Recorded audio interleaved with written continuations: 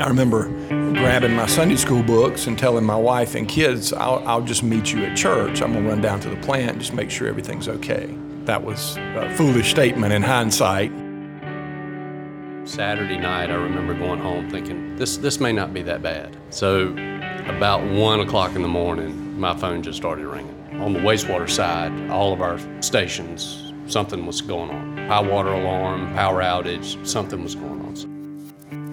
What they didn't know was that something was a historic flood with 26 inches of accumulated rainfall, causing 9 rivers to flood and resulted in 19 fatalities and at least 75 dam failures. Hey, this is Robert, and in this episode of The Outfall, we go behind the scenes and learn how the city of Columbia responded to cascading catastrophic failures throughout their infrastructure and the lessons learned in the past 6 years. I met Clint and Joey in a coffee shop early one morning, but let me provide first a little bit of background on their system so you'll feel right at home around our table as we're all drinking coffee and talking about this flood. The city maintains a wastewater collection system and a treatment plant. The city also provides drinking water for over 375,000 customers. They have a treatment plant that's on a nearby lake, and the other is located within the city, and the intake for this plant is located on the banks of a 100-year-old canal. Without giving away too much here, the flood destroyed a portion of that canal downstream of the intakes, which basically emptied out the canal, causing cascading issues. Okay, that's enough. You're ready. Grab a cup of coffee. If you didn't get all that, that is fine. This is a story about people and a utility rising up in unbelievable circumstances where failure was not an option. Enjoy. Yeah, so good morning, Rob. I'm Clint Sheely. I'm Assistant City Manager with responsibilities over Columbia Water and Public Works and Customer Care for the city. A lot has happened in the last 6 years, but as we think back on the historic flooding of 2015, I was the waterworks superintendent at the time, had been working with the city for about 6 weeks with an office at the Canal Water Treatment Plant.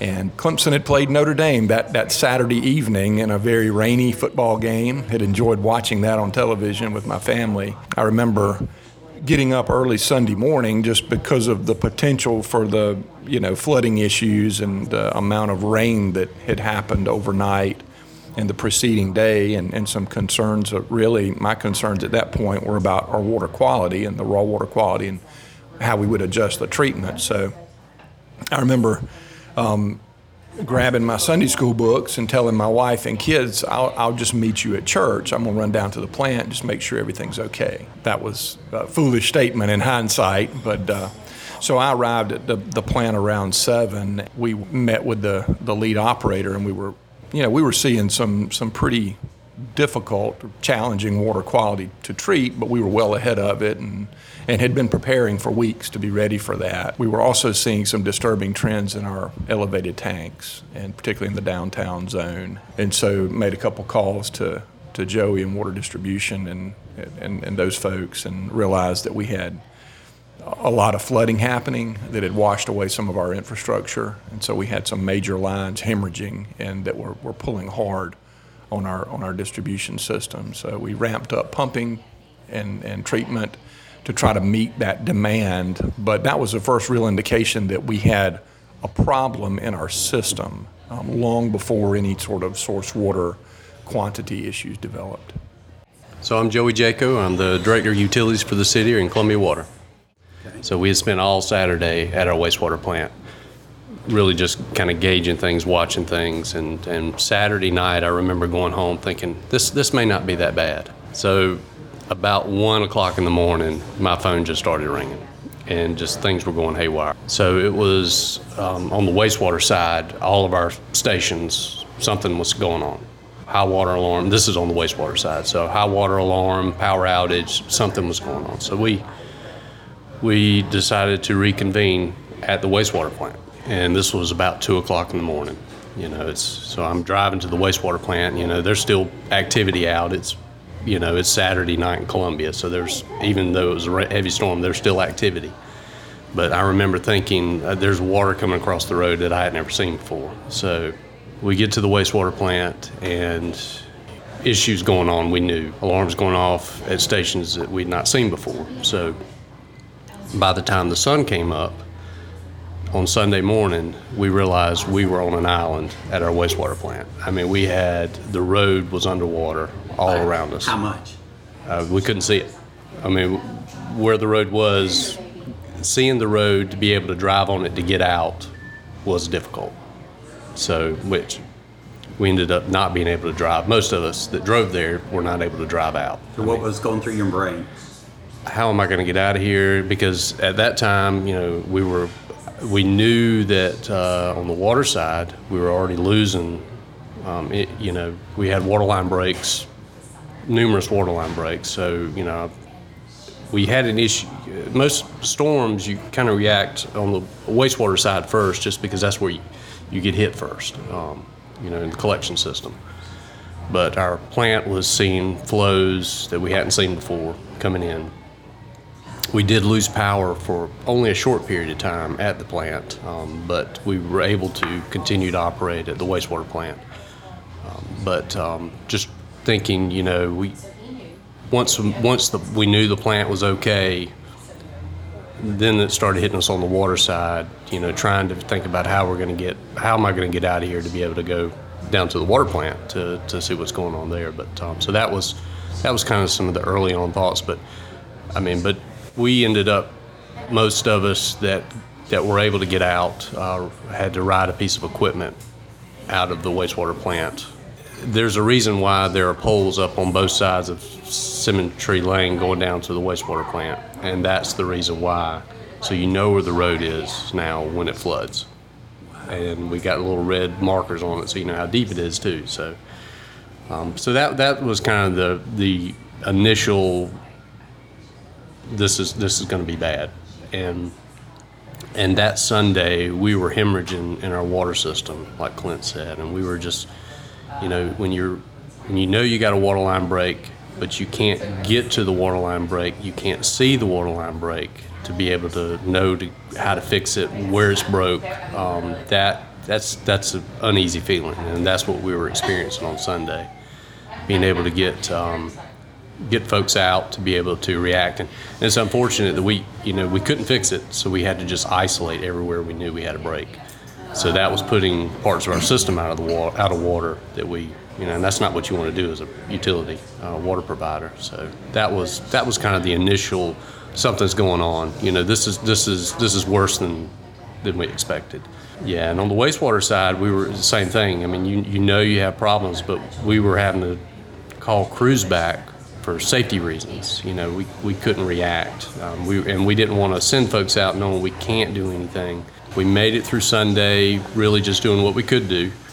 And by Sunday evening, I guess Sunday night, Monday morning, I don't remember exactly what time it was, we got the call of we may have an issue on the canal.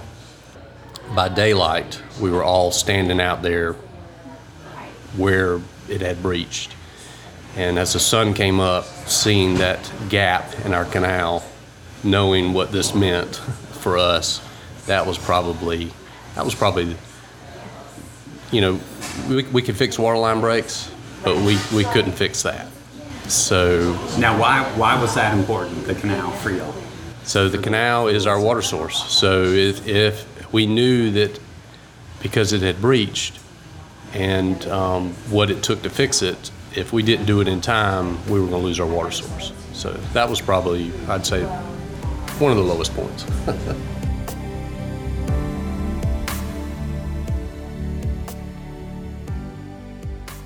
Rob, as I think about the low points, it's kind of a cascading effect.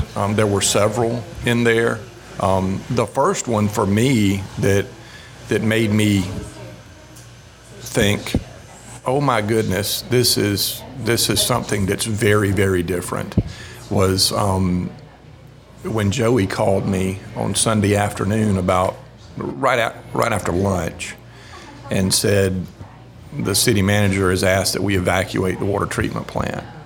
And so we had a team of really good operators that were staying ahead of the curve from a treatability standpoint, and we were pumping a lot of water out to try to keep as much of the system pressurized as we could to evacuate a facility that's never been evacuated, that has always had a licensed operator there. And the ramifications of not having a licensed operator there, that was a sobering moment. We retreated to the Emergency Operations Center, and because we were then out of compliance with regulatory standards of not having a certified operator, we had an iPad. We could see what was happening, but you can't run a jar test remotely.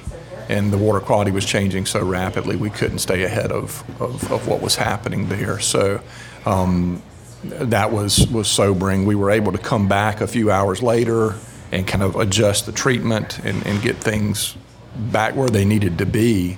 I remember, interestingly enough, making a phone call to your colleague, Paul Hargett, and at the time your colleague, Dr. George Budd. And we looped Dr. Budd in on the phone, and we were feeding 60 parts of alum. We just weren't getting anywhere. Right after we got back, I said, and this is what we've got. So I told him the parameters that we had, the organic carbon content of the water and the turbidity. And I said, where do you think we need to be? Because what we were doing wasn't working immediately there. George said, I think you need to be north of 100 parts of alum. And the guys that have been treating water here for 30, 40 years, like, no, there's no way. We've never fed alum like that. That's what it took to get us there.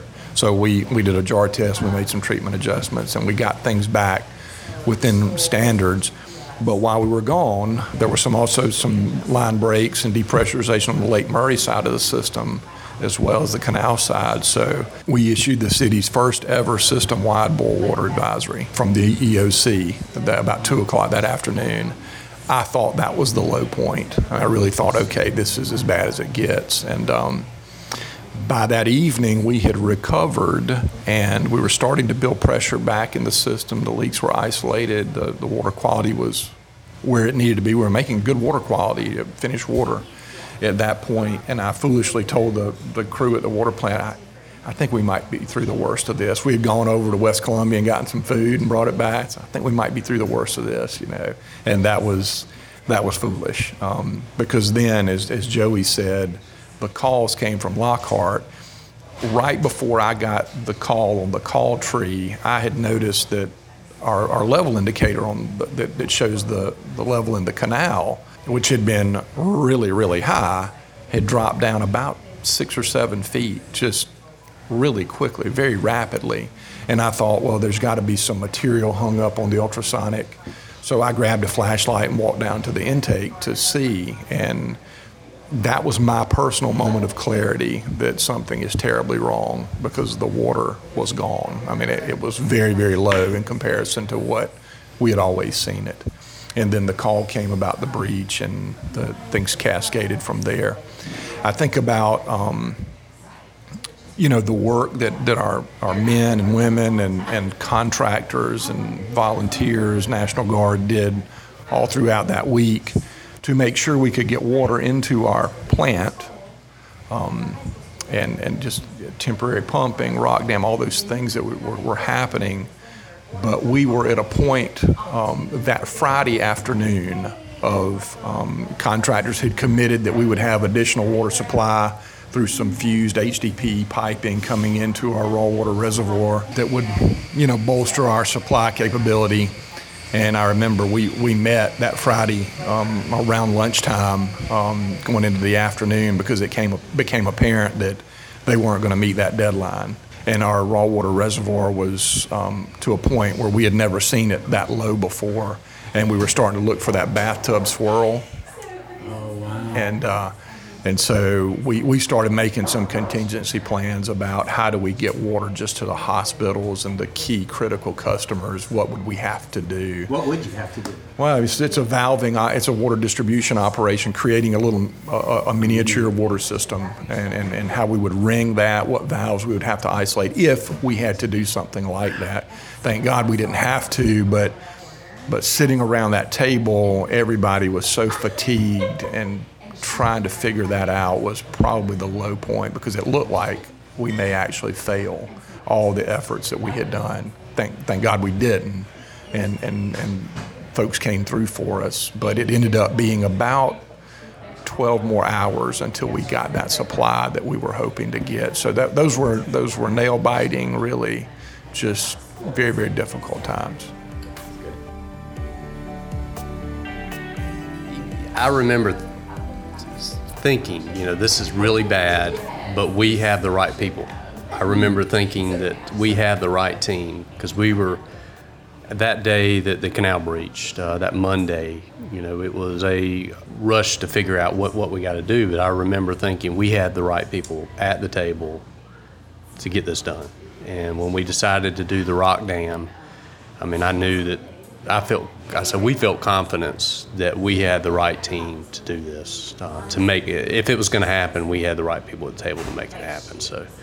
So having an emergency action plan that worked, I think was something I felt good about. One thing we've learned is that we can share with others is having the right team, having the right emergency action plan, having the right pieces in place, I think is something that's very important that you don't think about until you need it, until you have to have it. So having that in place was one of the things I feel like we've learned from it. So. Yeah, you're exactly right, Joey. To being able to have those resources lined up, we did have the right. Had we not had the right team, we would not have come out of this as well as we did. There's no question. The contractors that helped us were amazing. The other thing I would say is don't be shy about asking for help. This water community, this family, this is a really close-knit family. And so the way they supported us, the Emergency Management Division, our utility friends, the National Guard, the contractors, everybody knew that failure is not an option, and they were going to wrap their arms around you and lift you up to make sure you didn't fail. And so that was really good. In terms of lessons learned, we've certainly hardened our infrastructure where we've got creek crossings, stream crossings for water system. We've gone directional drill and tried to bury as much of that as we could, so it's not vulnerable to flooding. We've worked with some of the local dam owners about control of their lakes that created somewhat of a cascading effect whenever there were dam failures, and how to prepare. At the treatment plant at the canal, we fundamentally changed the way we treat water there. We've been treating water there for 115 years, but turbidity is important. Organic carbon, we now know the importance of that, and that's one of our key parameters that we're looking at whenever the water quality changes. So we've really tightened that up quite a bit. So a lot of lessons there, but personally I learned that the city of Columbia and this group of people is where I needed to be, just to see how the men and women that work for the city came together regardless of department and responded to this challenge was inspirational for me. I've seldom in my life felt that kind of camaraderie and love in the midst of just unbelievable circumstances, things that we hope and pray we'll never see again. I think one of the surprises to me also was how well not just the city but the National Guard. We couldn't have done what we did without the National Guard. Just having them on site. They provided sandbags, all the equipment for that, the Chinook. When we were dropping sandbags just to try to protect the canal from getting any worse as far as the breach goes, but just trucking material in. Without them, it was amazing how quickly they responded, how they helped us get emergency pumping in. Some of our raw water pumps that were provided through the National Guard, and they helped us get them there. It was a good feeling knowing that you had all this support around you, and you knew that we're going to make it through this. We're going to recover. And so it's been a long time. I said probably one of the disappointing things is how long it's taken us to get to where we are. Just because every hurricane season we feel it. It's because we're still there. We're one hurricane away from having this happen again and not having all this in place. The rock dam is probably the strongest part of the canal today, but there's still other parts that we could have an issue. If things things could have happened differently, it could have been worse. So we still feel that every year, and we still try to plan for that as we get to hurricane seasons and other storm events. We still feel that edge of, okay, what's going to happen? So. Rob, the thing I think about is our friend Amy Howard. When I told her that I was leaving consulting and going to take over for Bud Summers at Columbia as water treatment superintendent, I remember her saying, "Wow, Clint, you're really going to be on the front lines. You sure you want to do that?" And I thought, oh gosh, yeah. And we used to talk about, critical human infrastructure and how people rely on that. When you're living it during an event like that, it really rings true and it hits home. At the time was a little bit of an overwhelming sense of responsibility that we have not to fail, and but how people responded to make sure we didn't was again inspirational, and so it was a good lesson for me about what does it mean. And Joey had shared with me what it meant to be an owner, but that really brought it home, and it sticks with me to this day. Really not a day goes by that we don't think about what it means and how people rely on us for these services. So it was a good lesson, I'll say that. We want to thank Clint Sheely and Joey Jaco for helping us with this episode. To see pictures and links about the flood, visit the show notes. Being able to share stories just like this one is a gift, and why we donate our time for this. I know it's kind of crazy, right? But there's so many backstories just like this about our water world that need to be shared. Thanks again for listening to The Outfall. If you enjoy our podcast, leave us a review on Apple and send this podcast to a friend. Thank you, and we'll see you next time.